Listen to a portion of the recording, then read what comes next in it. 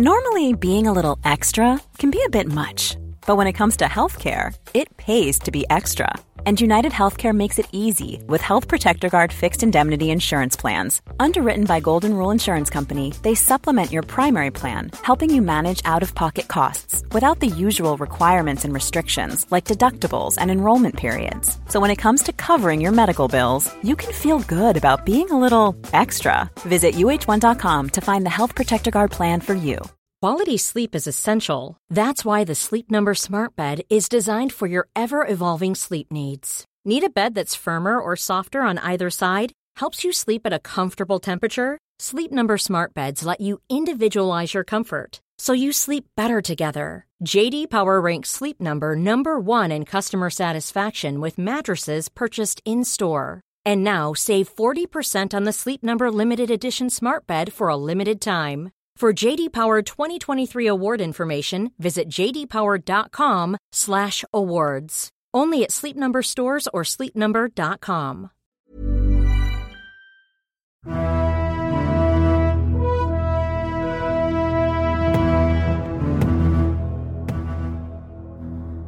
When God brings death, the devil brings the heirs.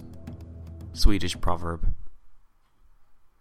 Hello and welcome to When Diplomacy Fails, episode 27.0, The Swedish Deluges, Part 1. From 1655 to 1660, Sweden fought a series of wars against multiple enemies, amidst some of the most intriguing foreign developments and shattering alterations to the political status quo of Europe since the 30 Years' War.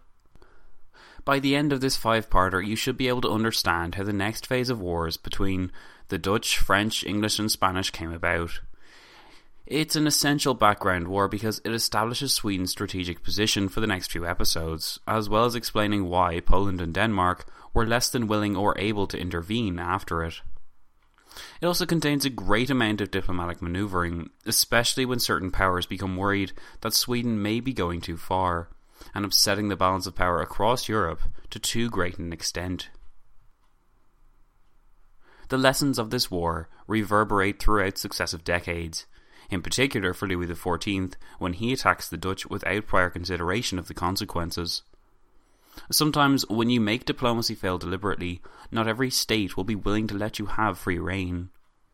As we'll see though, Sweden did not necessarily begin the series of devastating attacks against the Poles that history has deemed the deluge, but it did capitalize upon them, make the conflict effectively theirs, and transform the war into one which suggested sweeping alterations to sensitive European regions that some states were just not willing to accept. In this episode, we get into the background. We examine Sweden's domestic and dynastic situation, as well as its Polish neighbour and the problems that this Polish-Lithuanian Commonwealth faced. Without further ado then, I will now take you to the year 1648.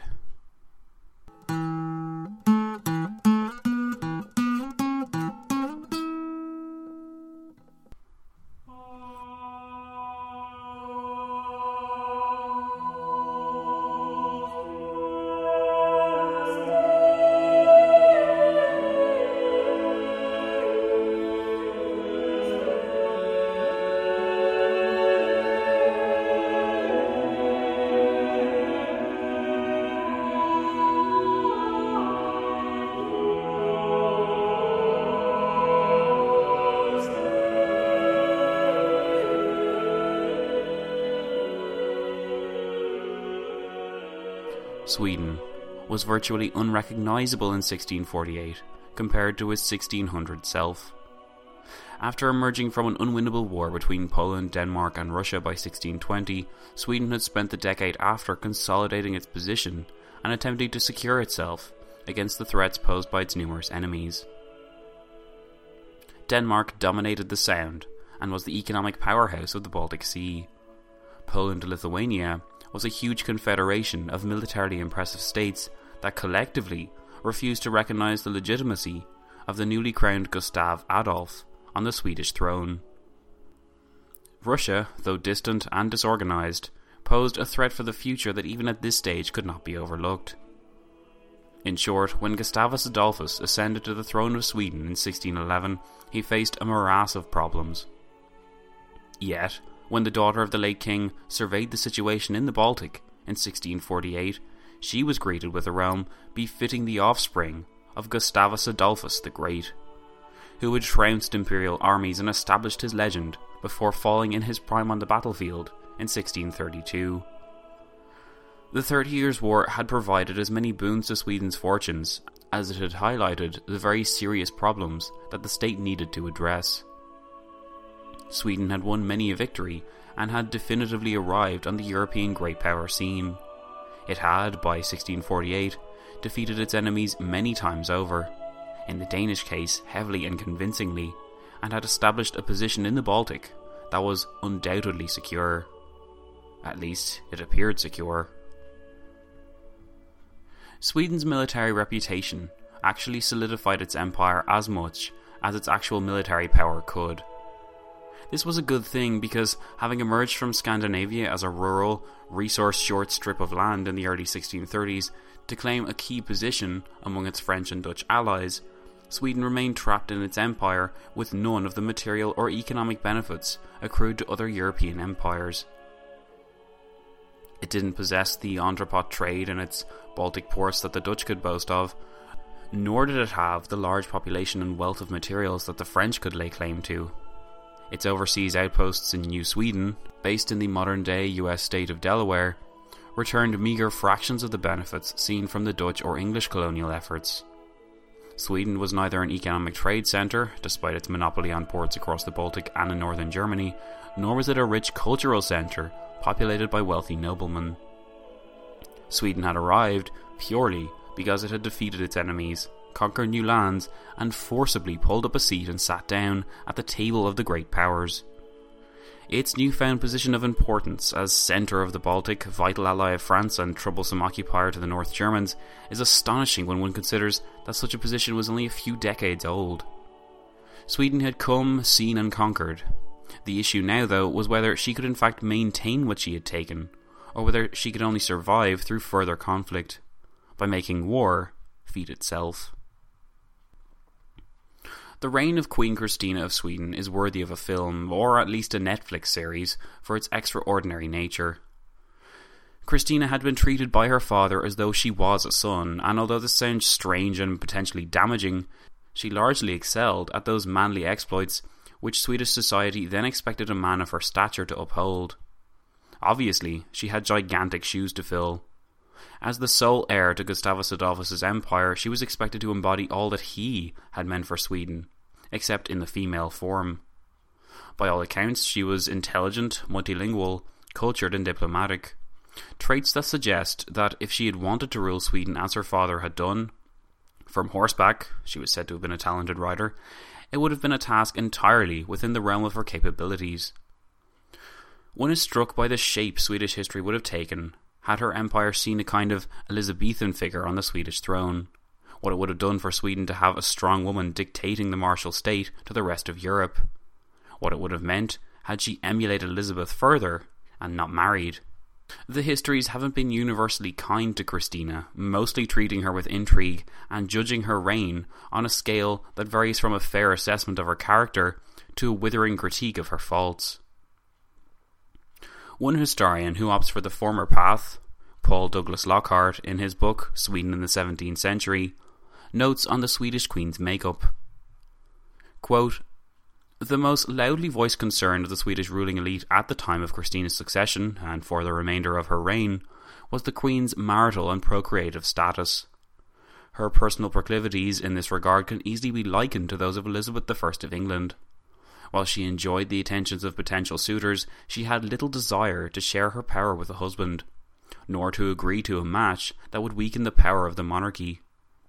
The Queen's romantic relationships were also complicated by her own paralysing fear of childbirth, and her own self-consciousness about her physical appearance.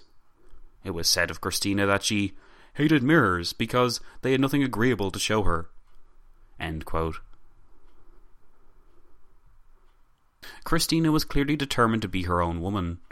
Whatever issues she may have had with her own self-confidence, when it came down to the issue of marriage, she dug her heels in tenaciously.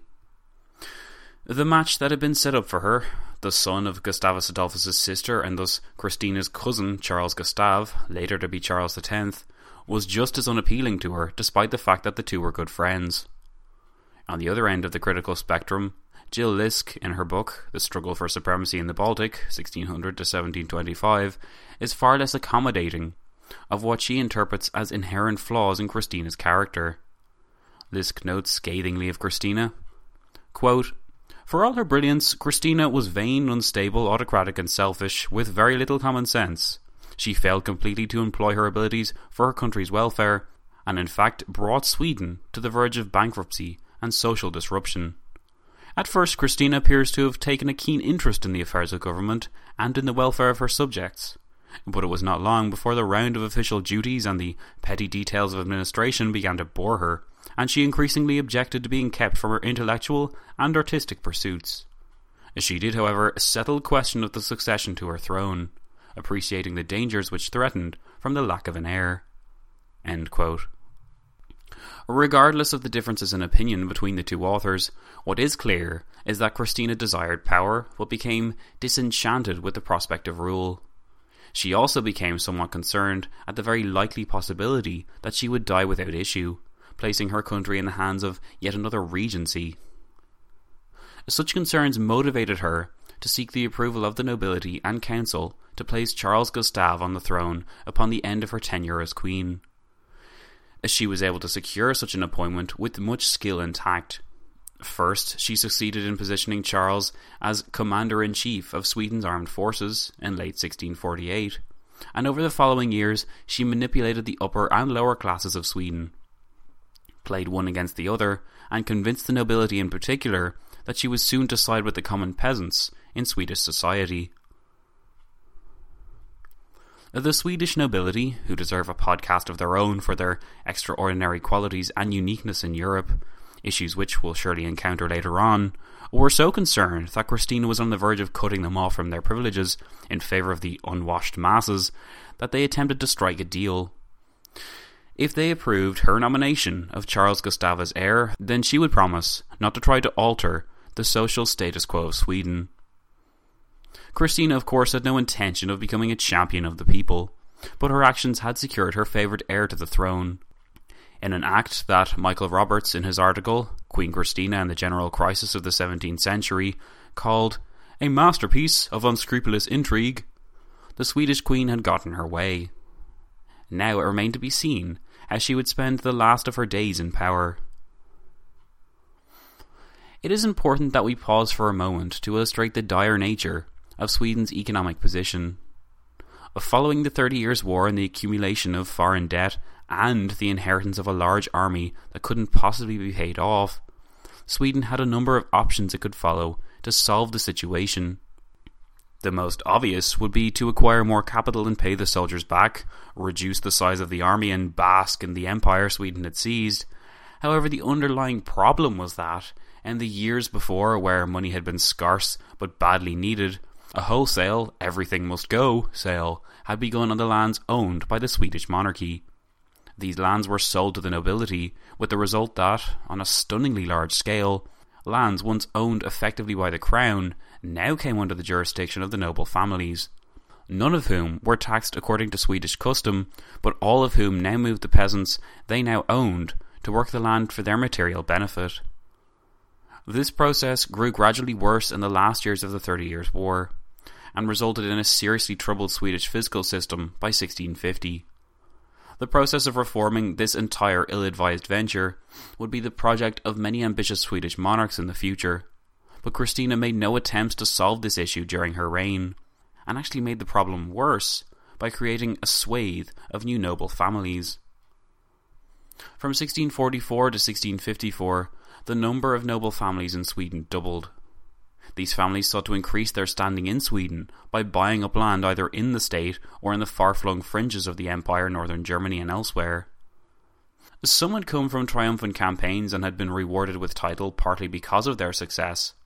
Others were simply fortunate enough to have been favourites of the Queen and received their prize in the form of status. A status in the Swedish court meant little when no wealth could back it up, so the decision to sell off Sweden's crown lands made sense in the short term for Christina's court, and in the long term for the self-interested nobility. Although many of course warned against Christina furthering the practice of effectively selling off Sweden's silverware to the highest bidder, ignorance and short-sightedness won out, with consequences that would still be felt by Charles XII in the early 18th century. Such damaging policies were the result of a nobility and crown struggling to maintain and increase what they had acquired, without sufficient home resources with which to do it. For Christina, her reasons for appointing and creating so many new noble families centred upon the hopes she had for diluting the influence of Axel Oxenstierna, if you can remember him from our previous 30 Years' War special. Although understandably exhausted, having essentially guided Sweden on his own authority since Gustavus' death in 1632, Axe-Ox still had enough fight in him to oppose much of Christina's desires, including the appointment of Charles Gustav, her failure to marry, and her calls to disband the army. Axe-Ox became especially concerned at the rumours, soon to acquire validity, that Christina's favouring of Spanish and French officials, like the enigmatic René Descartes, had as much to do with their religious convictions as it did with their cultural splendour. Axe-Ox was right to fear in this case because Christina's conversion to Catholicism and her subsequent abdication pretty much captured everything that the Swedish Chancellor hated about the Queen. The final years of Christina's reign were fraught with overspending and backstage intrigue. Almost certainly historians attest Christina had converted to Catholicism by 1651, and this helps to explain her apparently sudden, at least to the nobility that didn't know the inner workings of her mind, announcement of her intention to abdicate in the council session of 1651. For the daughter of Protestantism's champion to cast aside her faith was nothing short of calamitous for Oxenstierna, and his influence and advice, though Christina did not like it, did much to persuade her to remain on the throne for the next 3 years, as her successor was given a secure footing from which to launch his reign. Jill Lisk portrays Christina as becoming, quote, more wasteful and extravagant, end quote, almost out of spite against Axe-Ox for dropping the guilt bombs on her and forcing her to stay. I don't really buy that line of reasoning. Christina was eager to abdicate, but she was so because of, in my view, mostly selfless reasons. She had undergone her own personal journey of faith that she recognised as irreconcilable with the Lutheran kingdom she ruled over. She never made any attempts to alter the religious laws of Sweden to accommodate her own beliefs, as lesser rulers have done, and which we have seen.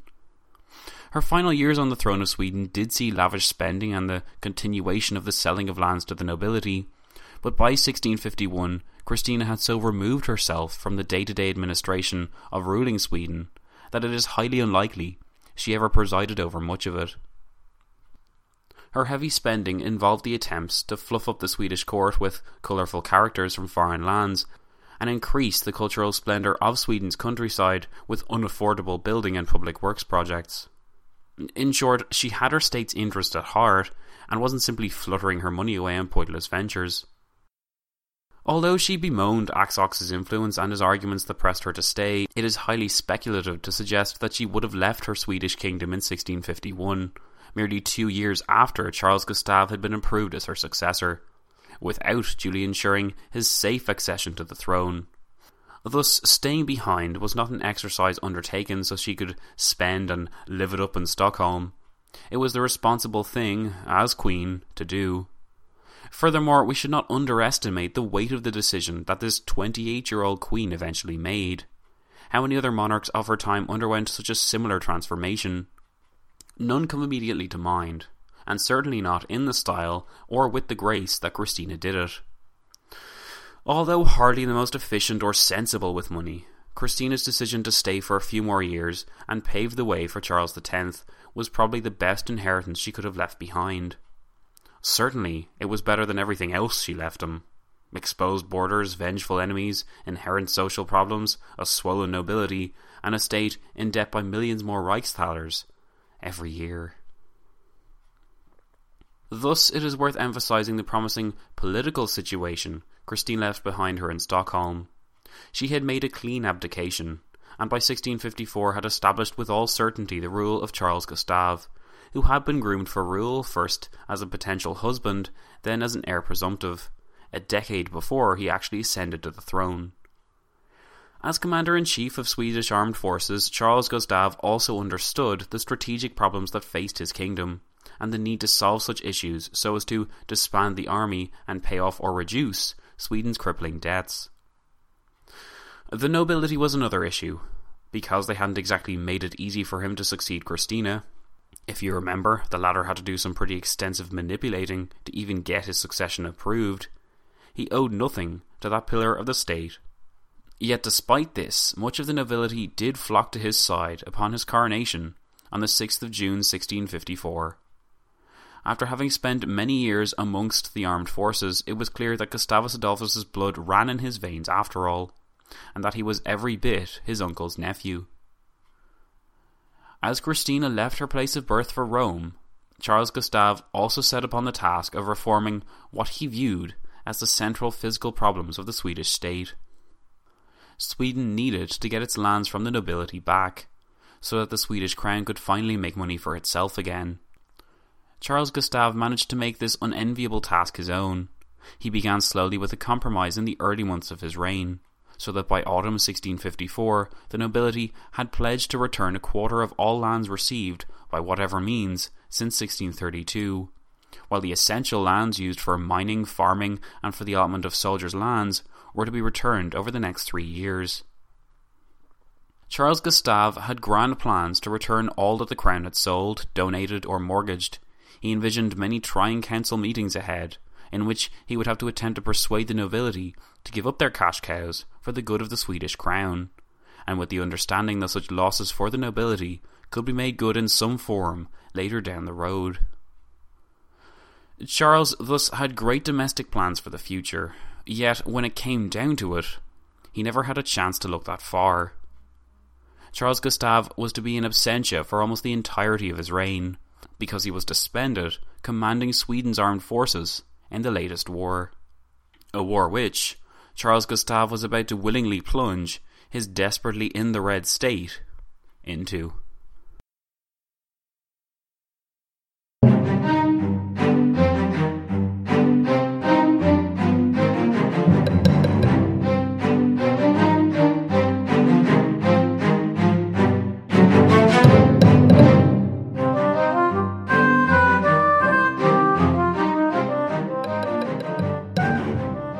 For several years, the Polish-Lithuanian Commonwealth had been utterly incapable of containing a revolt led by Bogdan Khmelnytsky, hetman or leader of the Zaporizhian Cossacks, a Slavic people of modern-day Ukraine.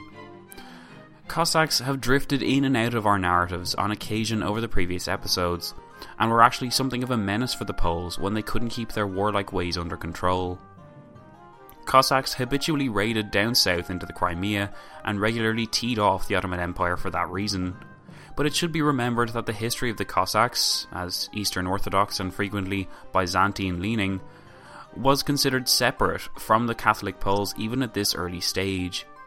In addition, the previous years saw attempts by enemies of the Habsburgs to stir up the Cossacks and entice them to rebel, so as to distract Poland. Such a tactic was high on the list of strategies taken by both Russia and Sweden in the early 17th century. In 1622, the papal nuncio or representative in Warsaw, Poland, noted of the Cossacks with much trepidation that "It is impossible to take forcible measures against the Orthodox, for this is prevented by the Cossacks, a warlike and brave people standing watch over the freedom of faith, now with appeals, now with threats in their mouths, but always with weapons in their hands. What may sometime come out of these threats, it is easy to guess if we take into account that there are about 60,000 Cossacks, and that they at convenient times do enormous harm, especially in a country like Poland, that is open, and without much fortresses." Statesmen as varied as Richelieu of France, Axel Oxenstierna of Sweden, Bethlen Gabor of Transylvania, and Gustavus Adolphus himself all recognised, as members of the anti-Habsburg coalition at some point or another, the benefits in promoting Cossack rebellion and weakening the centrality of the Polish state. Thus the Cossacks were very much on the radar of Poland's enemies even before the Great Revolt of 1648 broke out. and especially in the earlier days of the 30 Years' War, when it looked as though Catholic Poland was due to join its Catholic Habsburg brethren and annihilate Protestant influence on the continent. For years, King Vladislav IV of Poland-Lithuania had planned to launch a war against the Ottomans alongside the Russians, to be financed by Venice. He had solicited the aid of the Cossacks because of their status under Polish protection, and because the Polish Sejm, or Parliament, proved mostly unwilling to approve his war and provide the troops required. Bogdan at this time was a high-up Cossack in Polish service, sort of an auxiliary general, but still recognised as a definite foreigner despite his time of service. Bogdan had approved the war plans because it suggested that the Poles might give some autonomy back to the Cossacks in return for their aid. The Cossacks had caused a bit of trouble for the Poles back in the mid-1630s, and had seen much of their privileges and independence taken away as a result. So Bogdan believed that by serving Poland in wartime, his people would be rewarded. He was to be disappointed though, because as Frank Sinsin notes in his article, The Khmelnytsky Uprising, a characterization of the Ukrainian revolt, quote, "The negotiations dragged on inconclusively for 2 years, creating an atmosphere that was rife with rumours of a conspiracy between the court and the Cossacks to provoke a war in the southeast and to undermine the position of the nobility and increase the king's powers." End quote. Fear and distrust of the Cossacks following previous revolts reached their apogee, and with the death of Vladislav IV in May 1648, the plan for the Ottoman War died alongside the major barrier against persecuting the Cossacks. Since the years before had seen the Cossacks being more militarized in preparation for their war against Turkey, the presence of so many Cossacks, still in a state of war readiness, implored many Polish magnates and governors to act against them, pushing them out of Polish territory and into their original Ukrainian homeland. Once numerous Cossacks had been placed forcibly in the same area at once, Bogdan began the process of formalizing the revolt against the Polish administration he had once served. As Frank Sinsin notes, quote, "Bogdan Khmelnytsky, who had once been one of the chief negotiators with the king, fled to the Zaporizhian Sich, the traditional Cossack stronghold on the lower Dnieper. He had been persecuted and arrested by the official of a great magnate and had not received redress from the Polish authorities. He raised the standard of revolt, overthrew the government, installed officers, and was proclaimed Cossack hetman at the Sich. He soon established contact with the Cossack regiments in the settled territory north of the Sich. In February, he secured the support of the Crimean Khanate, which was troubled by Vladislav's alliance with Muscovy and his plans to attack the Tatars in initiating a campaign against their suzerain, the Ottoman Sultan." End quote. However, despite early gains in Polish disunity, Bogdan proved unable to defeat the Polish forces sufficiently to achieve what he wanted. He faced continued troubles that stemmed from Cossack infighting, Tatar unreliability, and the interference of Transylvania, so he sought outside help in the form of Alexis, the Tsar of Russia. Russia's Tsar was far from willing to allow such an opportunity to pass him by. The Russian court remembered the humiliation Poland had brought upon its armed forces in the Smolensk War of 1632-34, where years' worth of Russo-Swedish planning had gone up in smoke at the gates of Smolensk, and where Russia had been prevented from joining the anti-Habsburg camp as a result. The Cossacks under Bogdan met a deputation of Muscovites in the city of Pereslav, and convened the Council of Pereslav, where the Ukrainian Cossacks allegedly pledged their state to Russia. I say allegedly because the meeting has become something of an issue for Russian and Ukrainian historians.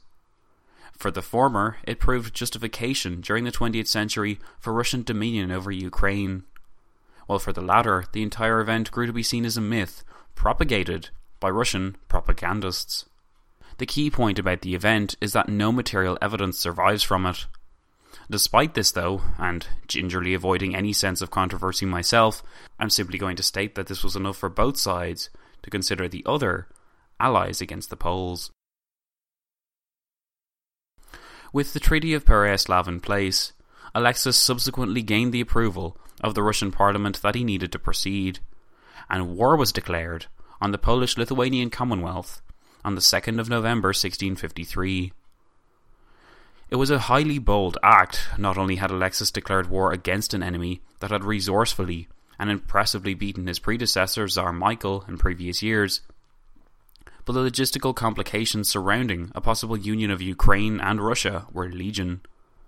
Bogdan's unofficial state was sandwiched between the Ottoman, Polish, and Russian empires at a key point of interest for all three. The Crimean Tatars, an Ottoman vassal state at this stage, also looked upon the Cossacks with interest, and would actually align themselves with Bogdan against the Poles, leading to some devastating Polish losses down the road. Because some portions of the Cossack state bordered the Black Sea, soon to be of critical importance for Russia, it was upheld as a step towards the necessary expansion of the Russian state in the mid-17th century. Some in the Russian court were understandably uneasy about perpetuating a conflict that was guaranteed to lead to a continued war in the region, at a time when deflation had crippled the ruble and a number of peasant uprisings had destabilized the Tsardom's authority. Indeed, in consideration of the possible hesitation and weaknesses of Russia, in the early years of the revolt, Bogdan had even appealed to his neighbours in the Ottoman Empire for protection, a status which would have effectively transformed Bogdan into a Turkish figurehead. Perhaps such a deal spooked Alexis enough to spur him into action, but regardless of his motives, the Russo-Polish rivalry remained at the centre of foreign relations in the Moscow court. If Alexis had allowed Bogdan's offer to disappear, it may not resurface again, and such a lost opportunity could see Bogdan crushed and the Poles further strengthened. Thus, the decision to make war was announced in the closing months of 1653. After only months of campaigning, it would be clear that this was not the Poland of 20 years before, though.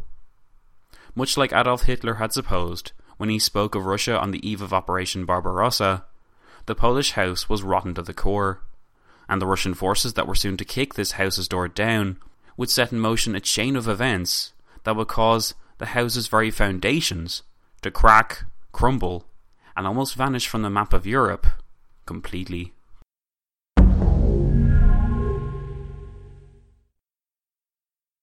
This war has been divided into 5 parts for easier listening. You have reached the end of part 1, but 4 parts to the Swedish deluges remain, so check your downloads for the next installment. In this episode, we have examined the background details that brought Sweden to 1655, the troubles of Christina, the succession of Charles Gustav, and the internal issues Sweden faced. Flexibility is great. That's why there's yoga. Flexibility for your insurance coverage is great too. That's why there's United Healthcare Insurance Plans. Underwritten by Golden Rule Insurance Company, United Healthcare Insurance Plans offer flexible, budget-friendly coverage for medical, vision, dental, and more. One of these plans may be right for you if you're, say, between jobs, coming off your parents' plan, turning a side hustle into a full hustle, or even missed open enrollment. Want more flexibility? Find out more about United Healthcare Insurance Plans at uh1.com. Mom deserves the best, and there's no better place to shop for Mother's Day than Whole Foods Market. They're your destination for unbeatable savings, from premium gifts to show-stopping flowers and irresistible desserts. Start by saving 33% with Prime on all body care and candles. Then get a 15-stem bunch of tulips for just $9.99 each with Prime. Round out Mom's menu with festive rosé, irresistible berry chantilly cake, and more special treats. Come celebrate Mother's Day at Whole Foods Market.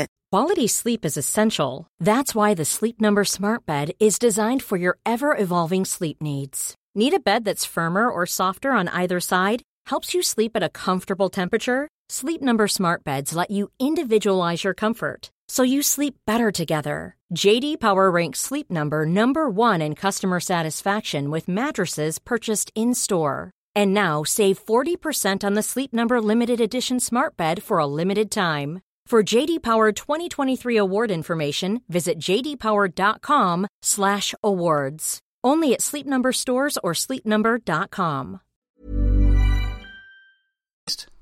We also examined how Sweden's enemy Poland faced its own terminal troubles.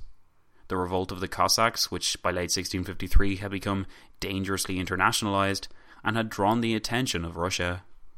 Next time, we'll examine the Cossack-Polish struggle more closely, as well as the chronic Polish decay, the Russian decision to intervene, and the surprising Swedish reluctance to follow the Russian lead. Thanks for listening, and see you in part 2.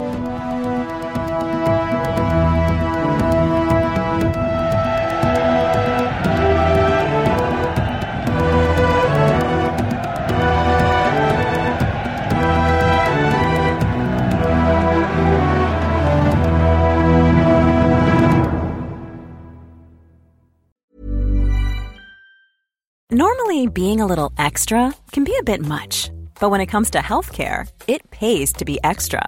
And United Healthcare makes it easy with Health Protector Guard fixed indemnity insurance plans. Underwritten by Golden Rule Insurance Company, they supplement your primary plan, helping you manage out-of-pocket costs without the usual requirements and restrictions like deductibles and enrollment periods. So when it comes to covering your medical bills, you can feel good about being a little extra. Visit uh1.com to find the Health Protector Guard plan for you.